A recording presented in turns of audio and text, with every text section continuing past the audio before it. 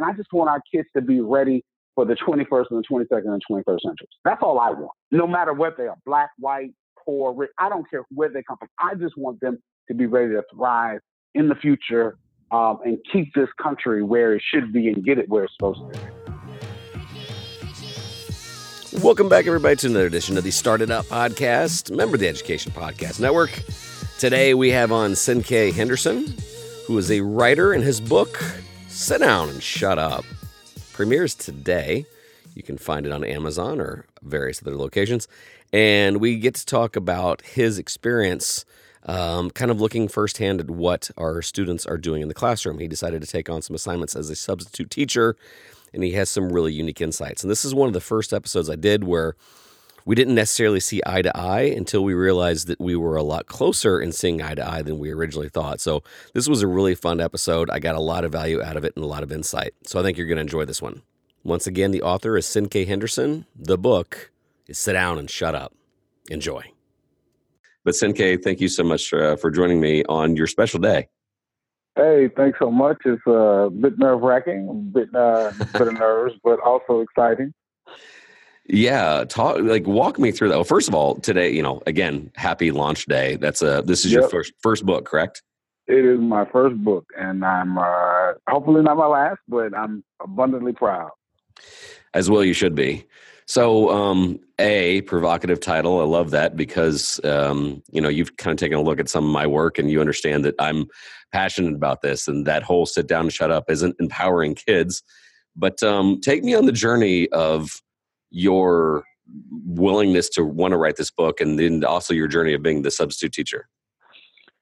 Well, happily, I am a writer by trade. I had not intended to write a book. I work in television. I work for a show on Showtime right now. Right for a show on Showtime currently. But I'm a bit of a bum with my writing habits, which is to say, if it were up to me, I'd be up until 4 or 5 o'clock in the morning. And I found that was actually that sort of my natural body rhythm wasn't helping me, was sort of a bit debilitating for me when I was trying to write the things I was trying to write. So a friend of mine, both of my parents were teachers, educators. I'd always been a tutor every job I worked. I always liked education. So a friend of mine suggested that I should think about substitute teaching maybe twice a week. It would force me to organize my day. I have to wake up early. I'd come home, maybe take a nap and write into the night or the next day.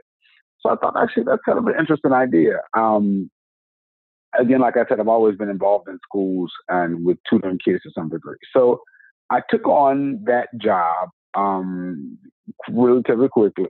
After I got that idea, I decided, let me try that.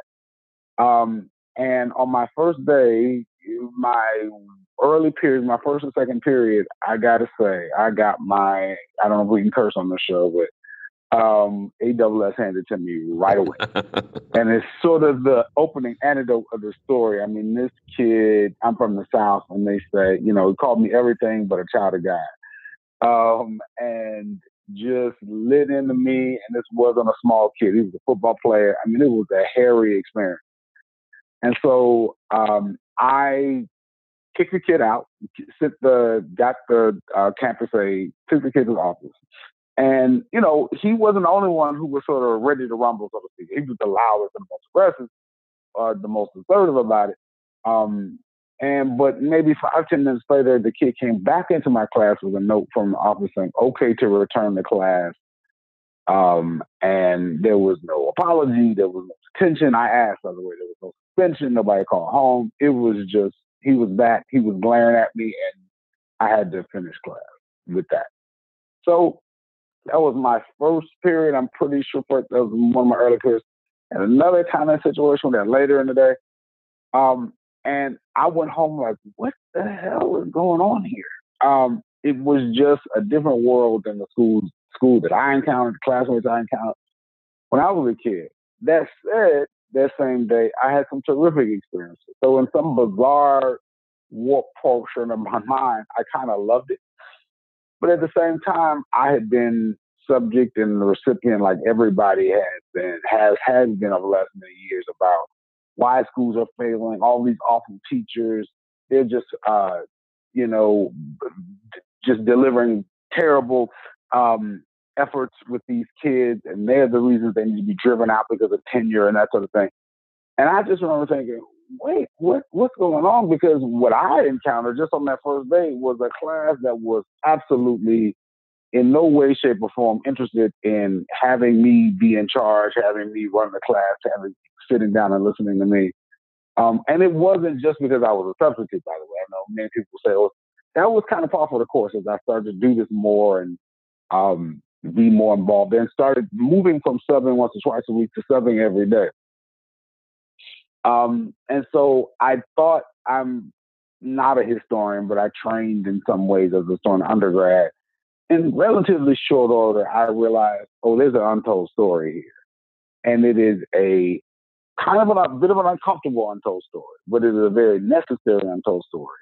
And it is just about, on the surface, I would say, it is about adolescent chaos and the chaos that these kids in poor neighborhoods, and I was particularly working in Black and Latin inner city neighborhoods, but this holds true of white rural kids too, which I'll get to in a minute.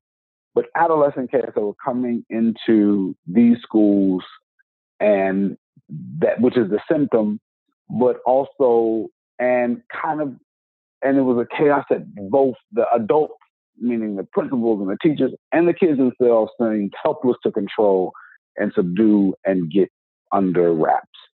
So I wanted to tell the story of what that was, where it came from, how we might solve it, what its different sources are. And it's more than just a book. It's a memoir of my first year, but it's more than just, oh, these kids are misbehaving. And they are. I mean, many of them are, not all of them by any stretch. But it really is a try to go into explanation about where this comes from. And I'll just tell you the thing that really let me know there was a story here. It's after my hunch is I was at that same school. I ended up taking a long-term assignment at that school. A teacher who had gone to the school, the high school, as a high school student when he was young. He was now teaching at the school. And one day he said, after a pretty brutal day of dealing with some tough kids, he said, the school was always tough, even when I went here. But the kids, we used to fight each other. Now kids fight the teacher. And I was so stunned by that and so unsettled and also fascinated by that. And I realized that he was right. I mean, when I was young, kids, we fought each other on the bus. We cursed. It was tough. I didn't go to a bad school by any stretch, but it was a tough school. It was we had rough and tumble situations, but nobody fought a teacher. No one cursed at a teacher. No one cursed around a teacher. My first cousins live in inner city Chicago, south side of Chicago. They are, let's just say, affiliated with street organizations. They never threatened their teachers. They never fought their teachers. So I took that simple, relatively innocent statement. He was surprised by it, but I knew, to me, that was the beginning of a mystery. And the book is in some ways set up that way, of unraveling why that shift had happened from kids fighting each other to kids being aggressive against the teachers. And I'll just say really quickly, I repeat that, again, this is not just a story about Black and Latin poor kids. The harshest thing that I heard about adolescent chaos, adolescent behavior, came from a white teacher talking about her white students in the Appalachian Hills of Ohio, the Appalachian Trail. There's a book called Hillbilly Elegy by J.D. Vance, which was a big hit last year. And the teacher said it's a harsh thing, so I just want to warn everybody. The teacher said something along the lines of, they want us to be shepherds to these kids, but they forget to tell us that some of them have been raised by wolves. So again, tough stuff. But that was a white teacher talking about white kids. Well, this is such an interesting time though, because and I see it too. And I've seen actually the bookends have been the difficult parts. And by the bookends, I mean the underfunded rural school and the underfunded, underserved inner city school is at one end. And then ironically enough, the college prep school doesn't have any need or want to change because they have this thing called tradition. My circle is innovation and entrepreneurship. And so I have seen more suburban middle class schools have this desire to change because like the school you were at, I get it. Like they're focused on sitting down and shutting up. Like I get into like I talk to a lot of superintendents and the schools that we're talking about, they bring up a prideful thing of, we are down, our expulsions are down 20%. Right. We did not have one stabbing this year. And while I respect them wanting to have a safe school, them moving forward and preparing kids for futuristic things isn't on the radar. And the irony is our kids go to Stanford prep school or our kids go to Harvard prep school also doesn't have a desire to change because, did you see our SAT scores? Right. They're fantastic. Right. And I'm scared on both ends because this is coming. The the AI and a lot of machine learning and a lot of things that can be automated will be automated. So getting kids to think out 15 years, 10 years and be innovative is honestly dead at the bookends. Yeah. I have, it's an interesting thing that you say. So let me deal with that in two parts. So I think that, we have a really big cleavage in American society between the poor Americans, black or white, and upper middle class Americans, which are mostly, there's obviously some black middle class, but those types of schools are predominantly, white. But we're talking class here. So the class situation is they're just trying to have a functioning school at this point. And so let me just say one of the things that I figured, and then I'll get into the innovation thing, which I have, I would say, complicated feelings about, which I hope we can discuss. So let me just talk about the behavior issue. So the teachers say, and then I'll move into what you were saying, which I think is very interesting. The first issue is, so what was the mystery? I said, kids go from fighting each other, fighting the teachers. What I realized, so that was a mystery for me. I wanted to figure out why that had happened. That was a sociological question. It was a technological question. It wasn't even really fundamentally an education question. It was a sociological question, sociological mystery. This is what I figured out, or I found out. I was driving home one day, and Jay-Z came on the radio. He was on NPR being interviewed about a book that he'd written, Decoded, I think it was. And Terry Gross, came on the radio and asked him, what was the effect of crack cocaine coming into your neighborhood? Jay-Z used to sell crack before it became a megastar. And he said the most fascinating thing to me that I'd ever heard. He didn't say it was violent, it was a gang. He didn't say police presence. He said it destroyed the authority figure. And I had no idea what he was talking about. And so I researched it, and he kind of went on a little bit. But fundamentally, and this is why it's connected to the white kids too, because they're dealing with the opioid crisis now. Crack was a child's economy. Really quickly, I'll just say, because of the mandatory drug sentences that were laid down with Ronald Reagan, if you were an adult selling crack, you would go to jail for forever. They'd lock you up, throw away the key.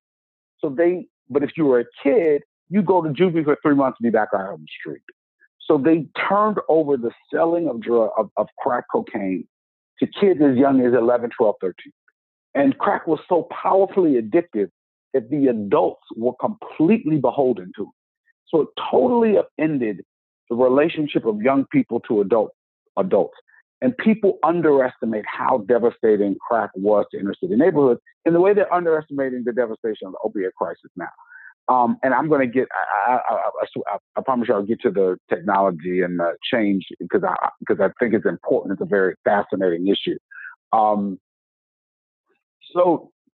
Crack cocaine, the opioid crisis. Now, crack cocaine, there are economists who say it swept through those poor neighborhoods like the four horsemen of the apocalypse. It was violent. It so destroyed, so disrupted the very fabric of those communities it set people, Black inner city. There's another economist who said that nothing had retarded the economic growth of Black America more than crack cocaine. The only thing more so was the Jim Crow laws during Reconstruction. That's sort of a devastating thing. And so just to pivot, so one, that's why I say it's connected to the white kids and the white poor working class, because they are dealing with the opioid crisis, and it is devastating those communities. Now, moving on to their technology, the reason this is fascinating and sort of a point of friction for those poor communities is I'm actually not a huge fan of, for those communities, the change and the innovation. And this only is because those neighborhoods have been so aggressively disrupted. I know disruption is a watchword, a byword for people in a lot of different industries, one of which is education. And I absolutely support it in those environments you're talking about, those middle class environments. One of the reasons I'm wary of it, jumping into it without thinking about it and its implications, is because you have to look at the sociological environment and what happened in those environments before you bring in new fancy ways of doing things. And my feeling was, and I've been into that year, I went to 50 different schools, poor schools, rich schools, private schools. I've been in every type of secondary, middle school, high school type of learning environment. And I paid attention because that's what I did. Once I realized there was a story here, I paid attention to everything. I paid attention to the technology. I paid attention to the teachers. I paid attention to the kids. And for those poor inner city schools that have been really destroyed by the upending of just the basic relationships between adult and child, I actually think that the choice, for example, the charter school, the choice movement, actually made it worse. And I'll try and explain why. Because the driving out veteran teachers, Black and white in some of these neighborhoods, were the only last vestige of authority in these environments that have been destroyed by a loss of authority because of crack cocaine. They could boast having taught a grandparent, a parent, a child, and so they still had some sense of respect between adult and child. And because of the way, and unfortunately, the choice movement, which has some valuable aspects to it, came into these environments not understanding what they were looking at. All they saw were failing schools, outrageous schools, failing test scores, and they just assumed it was the teacher's fault. And I'm not saying they weren't bad teachers. So I absolutely agree with you that when an environment is stable and stabilized and seeing success, but is starting to get antiquated and stuck in that success and doesn't want to grow out of that or grow or try something new, that is a problem. We need kids to be able to face and look at the challenges of the 21st century. Middle class, upper middle class, you name it. But the environments that I was in, they were so undone by the bad version of destabilization or the bad version of disruption that I actually, for those, there has to be, even if it's, I don't mind the intellectual part of the disruption of new things. I absolutely, and let me be clear, as a teacher, I'm actually now, I absolutely believe in finding new ways of getting kids to learn, new ways of getting kids excited about things. But we also need some version of the old-fashioned stability in these schools, in these really poor schools. And that's kind of the behavioral component. Yeah. I don't know if that makes sense. It does, but I mean, I'm scared because the rest of the world won't look like that. Mm-hmm. Like you're wanting them to catch up on the 1980s, and because like I'm for the record, I'm mortified for this for any school. Like, yeah, the sit down, shut up mentality. Like I talk to people all the time. Like my passion is I want all my students to think like entrepreneurs. I don't think that they should be. It's a lonely, hard road. Yeah. But if you think like an entrepreneur, you are looking for opportunities. I think the world right now is looking to blame people. I think more hours will be dedicated today. People will be scrolling through seeing what Trump said. Mm-hmm. And like, for the record, he's going to say something stupid. I get that. But like your mental effort on trying to find something that's holding you back could be spent on you trying to find a breakthrough.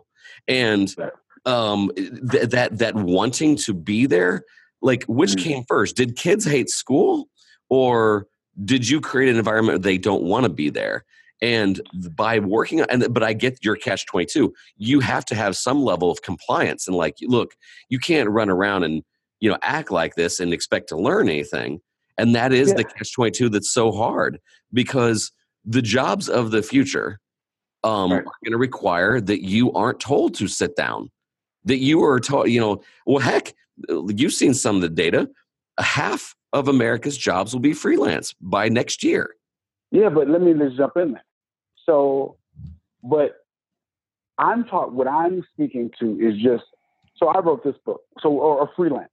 You have to have so much self-discipline to succeed as a freelance person. You have to be able to sit. I wrote a book on a freelance. They paid me, an X amount of money, but I had to organize my own day. I had to eat when, no one told me when to clock in. I could write when I wanted to write, but I had to get it done. And so I had to have the self-control and self-discipline to turn off the TV, turn off my cell phone, and turn in enough work on time so they could say, okay, we're ready to publish this, we're ready to edit, that sort of thing. That takes enormous. The ironic thing, I think, is the freelance world requires actually more self-discipline in a way, more self-control, more impulse control than the traditional world, where a boss is standing over you and saying, you're going to get fired. So in the traditional school world. Yeah. So, can we provide some of those opportunities to say, here's your opportunity, you can take it, and at least scaffold that upward? I hope so. I guess for me, when we're talking about raising kids to just have, so for example, one of the suggestions I have in the book is every child in every school, particularly public schools, needs to be taught in school impulse control, which can be taught, and it can be taught at 5 years old. There's a whole marshmallow test. That guy just died, actually. That should be a part of every curriculum, impulse control, because there are kids. It very often your parents don't have any control. If you come from a drug addicted background, if you have parents come from poverty, where you end up without impulse control. If your mother was especially young when she got married or on with, the odds are high that her child will have impulse control. They should be taught that in the schools. You're going to need impulse control in the freelance gig economy, because you're going to have 1,000 distractions. You're not going to have the four walls and the boss and the cubicle next door. You're going to have to do it in a cafe. You're going to have to be doing it on the fly. You know what I'm saying? So I guess what I'm saying is I think that wherever we go, more technology, virtual schools. I shouldn't ruin this, but I end the book on the cliffhanger whether I'm going to decide to get an actual teaching certificate and become a teacher. But let's just put it this way: there is the biggest, one of the biggest, all the MOOCs and the online schools. That takes so much self-discipline. Yeah. To go, and I went to Harvard undergrad and loved it, and I did well. I thrived. When I'm about to ruin it, I went and I've started I'm actually now a fully certified teacher. But whatever. I went in online to get it. And my advisor said, because I didn't want to sit down in the classroom, that kind of thing. I'm a good student. My advisor said, we got to check in once a week. I said, hey, lady, you don't have to worry about me. Just tell me when it's due, what time, what day, it'll get there. If I have a question, I'll send you an email. She said, you're the best student I got. I can scratch off I told her I went to Harvard. I did well. I'm good. That required internal fortitude and internal discipline for me to know, okay, I got 3 more days. I'm working full time. I got enough time to do this and get it done. It requires more self-discipline.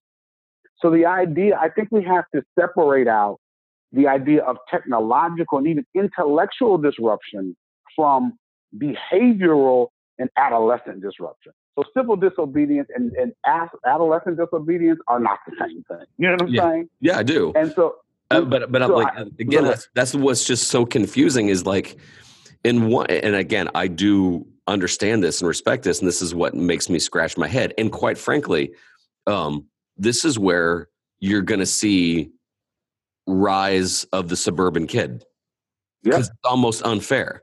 because I've seen more suburban schools listen to people like Daniel Pink, understand the brilliance of Seth Godin, Tina Slick, some of these people, because they're like, hey, the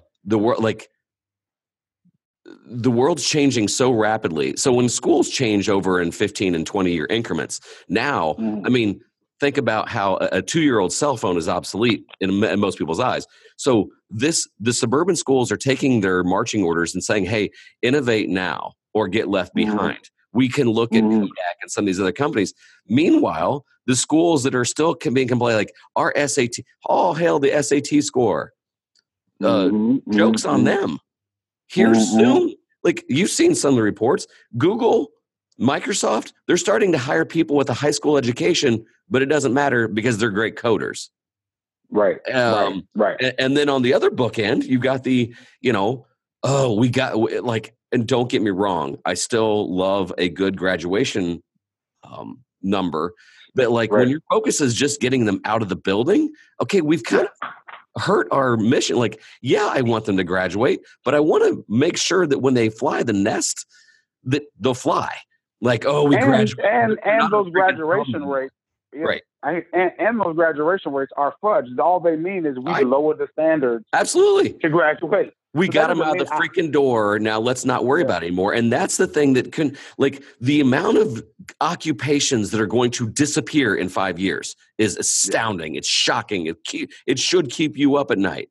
But I hear you. Here's what I would say. And I think I'm probably not as panicked as you and it may be because I'm not a natural. I don't love technology. I just don't. I'm not an old man by any means, and I think here's my strong feeling about it. And I totally get we are in a fast moving and technological world, but I still think that the ability. So let's just take me for example. I had to write this book, which is now 220 pages long.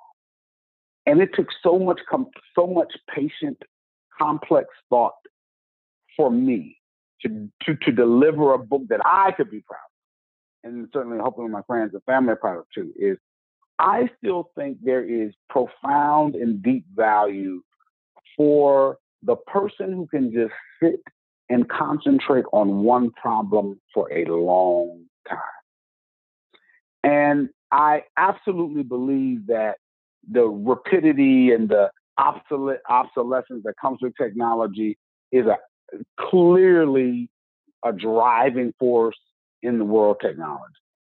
But I also think those people by themselves can't solve the world's problems without the people who are kind of what I guess you say the old-fashioned tradition. Let me do it with a pen and a pencil. I feel like there's a partnership to be had I certainly hope that's the case, because then if it's not, I'm going to be left behind. But I guess what I'm saying is I will never not believe in the fundamental need for kids to live without constant disruption, without the constant, like, okay, let's move on to the next thing. What's that? And I move on to that kind of. I think I think the most, surely, I don't know enough about Bill Gates or Steve Jobs, but I am convinced that their powers of concentration were like none others. 1, 2, and I'm sure you've seen this. Those guys, there's a story in the Times about the tech giants, what they let their kids, how much time they let their kids spend on technology. It was shocking how little. Steve Jobs wouldn't let his kids own an iPad. There was a story in the New York Times. It was like the head of Dell, Steve Jobs, about 5 big tech giants. You would think that their homes and their kids were always on the newest innovation, the newest thing. It was the complete opposite. Yeah, it's funny you say that. That's because this class I run, it's called Innovation and Open Source Learning, and a lot of people think that it's focused on tech. It's not. It's focused on creativity. Great. And so many times people interchange the word tech with creativity or innovation, and that's not it. And to some degree of irony, like that's one of our missions is like, it's not about a device. Like I've got a friend of mine, his Twitter handle is "There's no app for pedagogy." It's not about necessarily. Like you can't. There is no fast way to learn French. I don't care what anybody. I mean, besides, there are the Pimslers, and so there is a way, like, you got to get immersed in it. But Exactly. to really become fluent in French, do any of our classrooms have immersion? Is there any time for freedom, mastery, and autonomy? Is there any time for them to innovate? I get it. Like from kindergarten up through maybe 8th grade, there's a lot of foundational things we need to learn and have to learn. But at the high school level, you have to make time for them to invent. You have to make time for them to find out what their calling is. You have to make I agree with you wholeheartedly. I agree. I could not agree with you more. And so now let's get back to charter schools. So this is an example, or this is one of the examples, is the problem with, one, underfunded schools. Two, I think a lot of good came with the spirit of charter schools. I think that.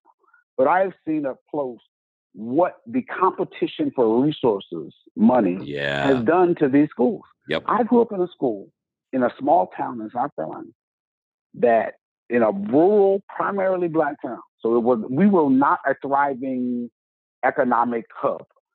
But in my school, they taught Latin, French, Spanish. We had a marching band. We had an orchestra. We had a chorus. We had shop. We had home ec. We had ROTC. We had every amenity, club after club after club, student body, home honor society, everything. These schools, these little poor charter schools, and now the public schools, as they compete, don't have any of that. And I've been in the schools. I've looked around. I've seen them. They are bare bones. And I'm happy to have a conversation and have a debate over whether it should be home ec or shop, or should it be computers or coding. I have no problem with that conversation. Let's swap. If it's time to give up home ec and make it coding, let's do it. I have no problem with that. But that's not even on the table at this point, because the disruption economy, which is the charter school and the underfunding, has actually debilitated the schools. They've driven out I call them co-curricular activities. Everyone calls them extracurricular activities. I call them co-curricular because I think they're every bit as important as English and math. My problem is there are so many different divides in this education conversation, and there are not enough of us trying to say, okay, this is what life is like over in these poor Black schools. This is what life is like over in these poor white schools. Here's what's like in these really rich white schools, or these really rich mixed race schools, or whatever. What is going on that's right? What's going on that's wrong? And I can tell you this, however, let's take the most brilliant, off-the-cuff writer, inventor, coder. It's not always noisy. Like, I promise you there's a time when they're sitting quietly and concentrating. And if you come in and you start playing a trumpet, they're going to be like, get the hell out of here. You know what I'm saying? Yeah. Like, so I guess, so that's what I'm talking about with the schools that I was in and I'm most concerned about. All of the new technology, they're still going to have to concentrate. Even when they're having the most fun, they're concentrating. Yeah. So I'm just how do we drive that out so that we can then actually create a stable world in which you can create? Yep. Like, there are a lot of artists. And then part of this is also educating the parents too. Like, yes, just sitting down and memorizing the SAT playbook is not a recipe for success. Or hoping your son gets a football scholarship isn't necessarily a recipe for success. And that is, although one of my favorite quotes, if anybody's listening, it's a warning, a lot of bad language because it involves Gary. But Damon John of Shark Tank was with Gary, and they had kind of a forum, a panel, and Damon said, what needs to happen for parents to realize that really expensive education might, and they're and he said a major, I'm not going to make fun of it, but he's like, and yet in the meantime, I know a heavy machine operator that this job has sat empty for 15 months. When are people going to realize that traditional education needs to be shooken up? And then Gary goes, when carnage happens. He said, and I hate that, but in a lot of ways, I think a lot of things that we're talking about, parents will come to realize, people will come to realize, big academia will begin to realize the old way is not necessarily preparing for the future. Now, what it's doing is making the big test companies a lot of money, but preparing them for the future of memorizing things short term, that's dead. It's dead. I'll say this. I think I'm probably I feel like it's halfway between you and me in some way. Like, though I personally like pen and paper and that sort of thing, I totally get that there's a whole world that's driving the new world that kids need to absorb and feel comfortable with. But I also strongly feel that there has to be, we can't just drive out all the old ways of doing things. Oh, no. I'm I'm not even talking about behavior at this point. I'm talking about one period a day. Like that's all I'm asking for. Like, then I love it. Then I'm on board. Right. Like, I don't think that my class is the answer, but I like the fact that for one period a day, because ironically enough, one of my students put me on notice like 4 years ago. And I said, I'm the innovation coordinator for the school. And I said, if I do a good job, I should work myself out of a job because I'll teach more teachers to be innovative in the classroom. And they said, Mr. Wettrick, no offense, but that's a dumb idea. And I go, why? And she says, because she's like, there are some classes that just aren't innovational, but are foundational. And I need to learn. She's like, innovation is its own time. It's its own art form. And I like the fact that I have an hour and a half to work on something, but I also have an hour and a half to learn about civil rights. And she's having that balance is the key. Dude, that is the most, then we are 100% on the same page. You look, so for example, you look at, and all art is like this. So modern dance, all the great Martha Graham, Alvin, all these great modern dancers, they started with traditional classical ballet. Yep. They could not have become, Martha Graham could not have become Martha Graham had she not known the fundamentals of classical ballet, which is several centuries old by now. Yep. So you need them both. And I agree with you completely. I taught a class in a private school, which is probably the favorite class, one of my favorite classes I ever taught. It was an elective government class. I was thinking, how do I get kids interested in learning about, kids hate the U.S. government. They just don't want to learn about the Bill of Rights. They just don't care about it. And I was starting, and then I realized, you know what I'm going to do? I'm going to have them watch The West Wing by Aaron Sorkin, which I'm sure you remember. Okay. When I tell you, these were ninth graders, by the way. When I tell you that show is now over 20 years old. When I tell you those kids ate it up, that's innovation to me. Teach, and I would show an episode of the show, then I would generate a traditional lesson plan. They didn't have to take notes. They just had to watch it. There was some vocabulary, because Sorkin's vocabulary, I used to work for Sorkin. His vocabulary can be kind of big. So it make them kind of write down new words here and there. But I just wanted them to literally enjoy the drama of the show. And then I would then do a lesson plan that was kind of traditional. But then I had them at the final thing of the, and then at the end, I had them write a teaser, the first 10 minutes of their own West Wing about any issue in government that they cared about. So those were three. One was non-traditional, literally just watching a TV show, which they loved. Then it would be a traditional lesson plan. Well, okay, let's study the Bill of Rights, write out what the first 10 are, tell me what it means, apply it to that's old-fashioned learning. And then the last thing was innovative. Now we've watched, by the end of the semester, we would have watched, 15 episodes of the West Wing. Now write your own, you can act it out, you can film it. And they love, then one other thing they did at the end of the day, I made them memorize the Gettysburg Address, traditional learning. And so it was the mixture. And when I tell you that was those kids' favorite class to this day, it's their favorite class. Oh, sure. It's like, I love that blended learning. And matter of fact, I'm glad you made me clarify that, because too oftentimes people think that I want to throw out a lot of things. I don't. I just want to enhance. I think you should. You know what you're doing, but I think that would be valuable for people hearing that. Because when I hear, and I obviously I've listened to your podcast, and I know your heart, and I know what you're saying. When I read between the lines, but I think it would help. Somebody needs to bring the two sides together, and I think you're in a great position to do that. And I think if you can say what you just said to me, I'm just talking about one class today because they need the foundation. The story you just told me about your student, like that's a great, that's a very comforting story. And I even know when I'm learning new stuff, I'm like, okay, calm down. It's really throwing you off. It's a lot. Just take a breath. Start from the things you absolutely know, you feel comfortable, and then grow from there. Because it's always, I had to write a book, never written a book before. So I was stressed by that. That was sort of innovative for me. Yeah. So I had to say, but you know how to write. You've written essays before. Just start from there and go out into this new territory.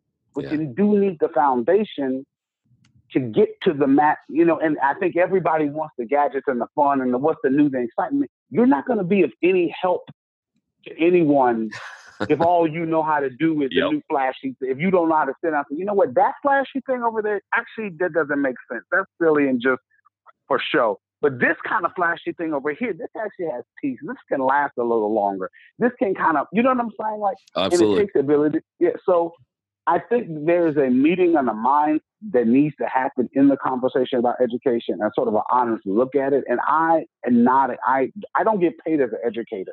One of the reasons I wrote this book is because I wanted to come to it sort of as an outsider. Yeah, as absolutely. A person who does. That's what I enjoyed about it. Yeah. It doesn't have a stake in I'm not in the union. I'm not gonna, I'm not a full-time teacher. I'm not running for office. I just want to hear. I like to think I'm a pretty observant, bright guy.